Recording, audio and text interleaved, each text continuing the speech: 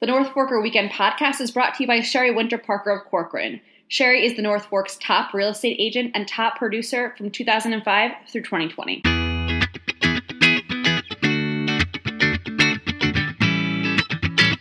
Hello again, everyone, and welcome to another episode of the North Forker Podcast. I am Grant Parpan. I am joined once again this week by Tara Smith. Hey, Grant. How are you, Tara? Michelina DeFont. Hi, everyone. And Lee Meyer. Hello. So this is our final episode of the year, and we are doing something a little different. Last week, we talked about all the events going on over the rest of the year, and we wanted to do one more episode this year where we kind of look back on 2021. How do we rate? I know 2020, everybody said was just the worst year ever, no Trash. matter what your Throw it away. your opinions are on anything. It was just unequivocally horrible. Was 2021 a little better? I think so. Oh, I don't know. A lot of hesitancy. Slightly better. Yeah. It wasn't the best year ever, but... I don't know. A lot of hesitancy in all of you. You know, I felt like we're building upwards a little. It's like if I think of it on like a graph, we're starting to trend upwards. We're not quite where we want to be. 2022, we'd like to see a little higher. Of course, we're coming back down a little bit now with coronavirus. Everybody a little worried. But you know what? When I look back on 2021, I think of some fun memories. And I also think that all of you generated some fun memories this year, I am sure. Tara, let's start with you. What will you think of when you think of your 2021 on the North Fork? Yeah, so for me, this summer really was the summer where it felt like everything kind of bounced back to normal. People were outside again. You could kind of gather without just being anxious the whole time. A lot of people were vaccinated, so I'm thankful for that. But one of my favorite summer memories was walking downtown Riverhead to the Alive on 25 festival, which came back. They had a difficult run downtown Riverhead. They think 2 of their events were canceled because of rain, but the events they did hold were awesome. I was down there for the first event where they had fireworks. And I just remember walking around and being overwhelmed and thinking it all felt very normal, and I was thankful for that. And also hearing live music again. That was really cool to be standing and singing along and just like enjoying life. Yeah, that live music thing definitely makes it feel kind of normal. I 100%. Yeah, I get that. I didn't even realize that it had been more than a year since I heard a live band until I was standing there and I was like, whoa, I really missed this. I worry for these bands too, you know, these like local musicians that they just rely on these gigs, you know, even if it's not their entire livelihood, it's what brings them to life, I feel like, you know, and I just like, I felt as bad for them as I did for like anybody, because it's not like these musicians are getting these like PPP loans or anything like that to survive, and yet they lose the thing that it could not have been good for the mental health of musicians. So to be able to see them out there playing events was definitely really fun. Yeah, I saw a few more concerts this year. I won't. I promised I wouldn't talk about Harry Styles. No more Harry Styles. And Michelina, you haven't really been exposed to this too much because this was a year of maternity leave for you. But these two, all they talk about is Harry Styles. It's very annoying. Sorry, Grant. I think I have to join them. But I will say that whether I was at a big arena concert or, like I said, at Alive on 25 watching a local band, all the performers seemed relieved to be back doing what they love too. That is great. How about you, Michelina?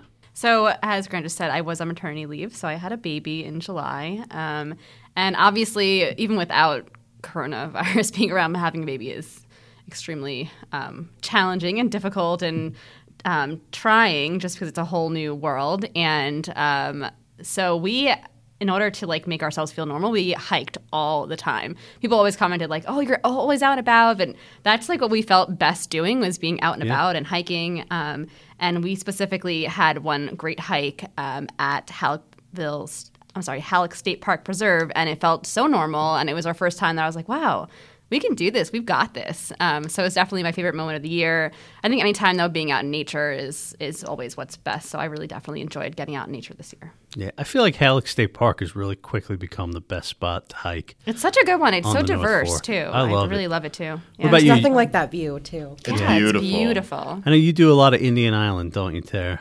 Yeah, that one's, I can get there from my house. It's, just the trails I kind of grew up on. And I'm a big Indian Island person, but I do like Halleck once in a while if I'm feeling bold. Yeah, hikes were great. Like during the pandemic, even when on lockdown, remember when it was like literally the only thing you could do? Let's meet for a hike was like my Everybody was catchphrase. hiking. Yeah, Yeah. absolutely. Yeah. Like I remember coming out here and like even Mitchell Park, there was just like nobody in Mitchell Park. And the only places eerie. people were places where there was like more of a trail. Yes. You know, Right. It was really, really freaky. Lee, how about you? So I started working here in September, right at the end of summer.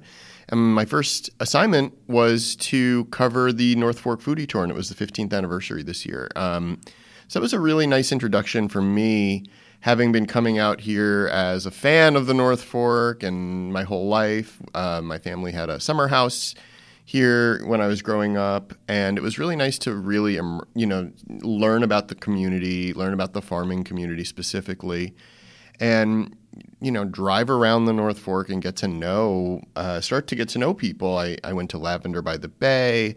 I went to this tiny little egg farm, the North Fork Egg Farm. I love that place. Yeah, It's so great. interesting, right? It's a is. hidden gem. It absolutely is.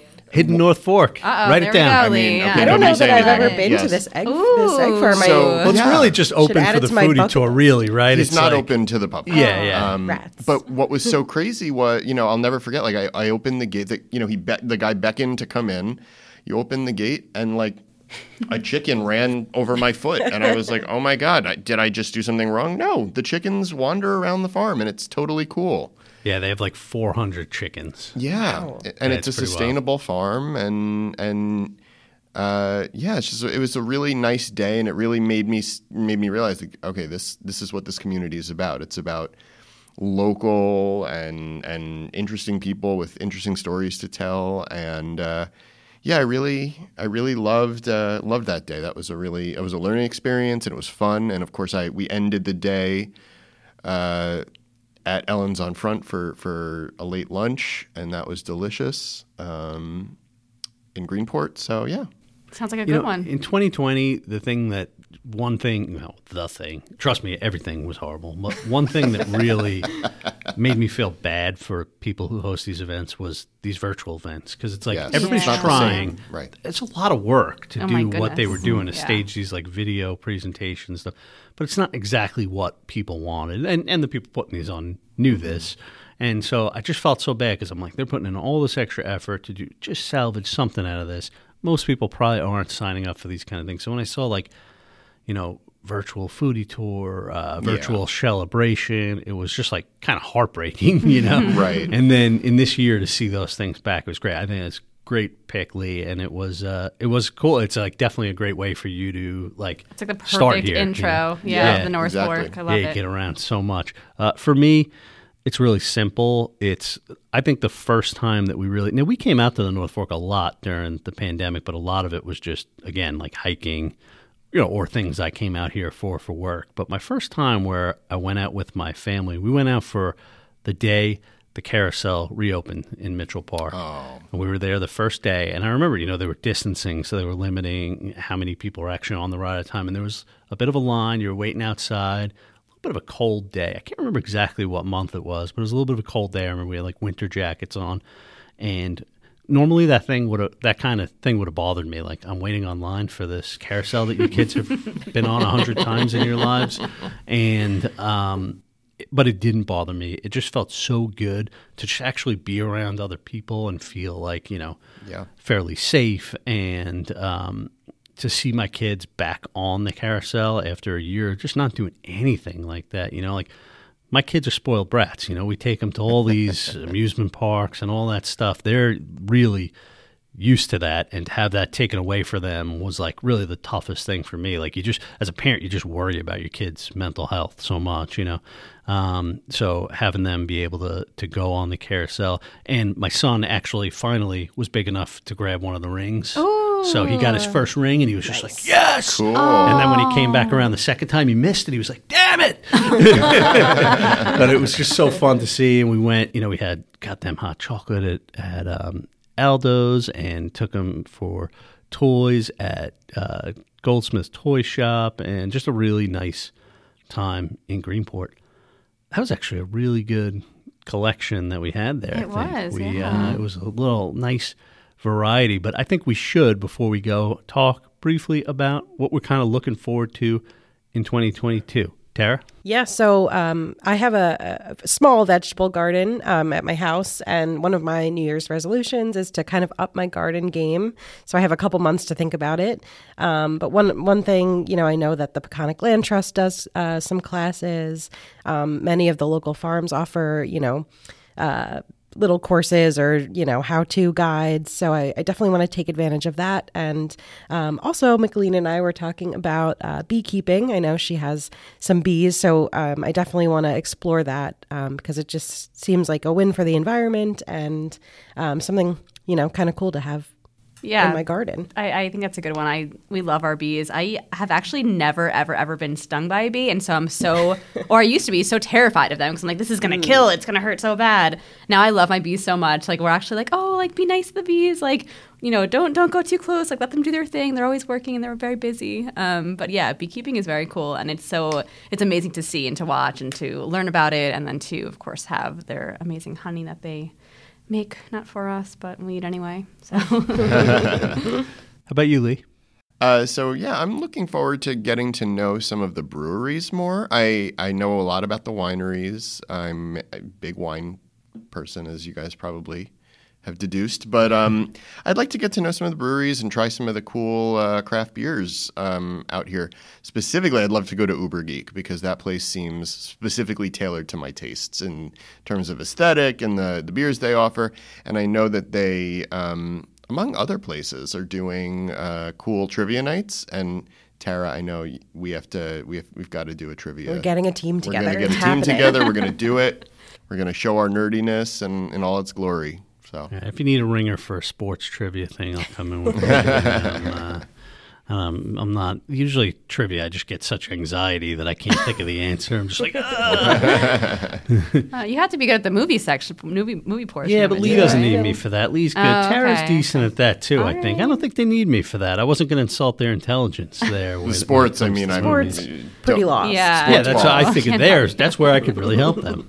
Harry Styles, forget it. I cannot help them. Not your specialty. For me, a place I miss is Shelter Island, and I'm looking forward to next year getting out there. There's a lot of good reasons to get out there. Well, for one, I miss Mishamik. I miss hiking there. We went on a great hike at Mishamik, like pretty soon, I think before the pandemic, or maybe even it was actually early on in the pandemic, and I haven't gotten back out to Shelter Island. This is the first year since I've worked here, I think, where I just spent like virtually no time. I went out there one day to drop off one of these mics or pick it up from charity and then came back, and that was it. And I did not spend any time, and it was a big regret not getting out there at all this year. Next year, I'm hoping the Pridwin Cookouts return. Yeah, it's a Me great wanna too, check because I've out- never been to one. They're amazing. Yeah. They're so much fun. I want to check out Noah's new menu at the Cheekwit when that's back up and running in 2022. I think it's going to be a good year out on Shelter Island, and I would love to personally spend some time out there.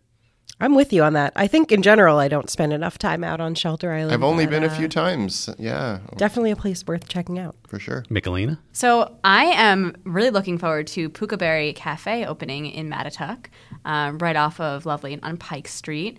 I love my little tiny town, and I'm so excited for this new shop to open, and can't wait to check out their pastries and their coffee and their food, and it looks like it's going to be a really cool spot. Yeah, their aesthetic is really interesting. The art that Pukaberry is a character, which is really cool, and the Filipino fusion cuisine is going to be real interesting. I think just like like you said, like another unique, cool restaurant to try. I'm not Yeah, sure I've ever something even different. eaten Filipino food. I don't know what it would be. Yeah, we'll have to check it out. Tara must know. Tara's our Filipino I'm representative on the No, my podcast. mom is from the Philippines. Filipino food is wonderful if you've never had it.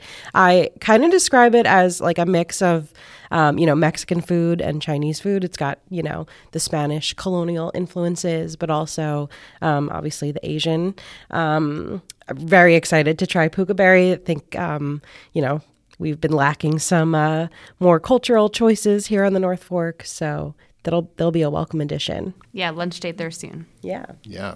That maybe sounds like the best food ever, a mix of Mexican and Chinese. How could you go wrong? We could just sprinkle some pizza in there. We're all set. All right, well, thank you all for doing this. I appreciate everything you guys did this year. I love this team that we have here. It's been a lot of fun. I hope everybody's enjoying listening.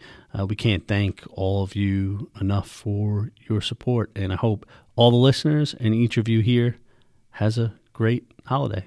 Thanks. Happy New Year. Happy New Year. Happy New Year.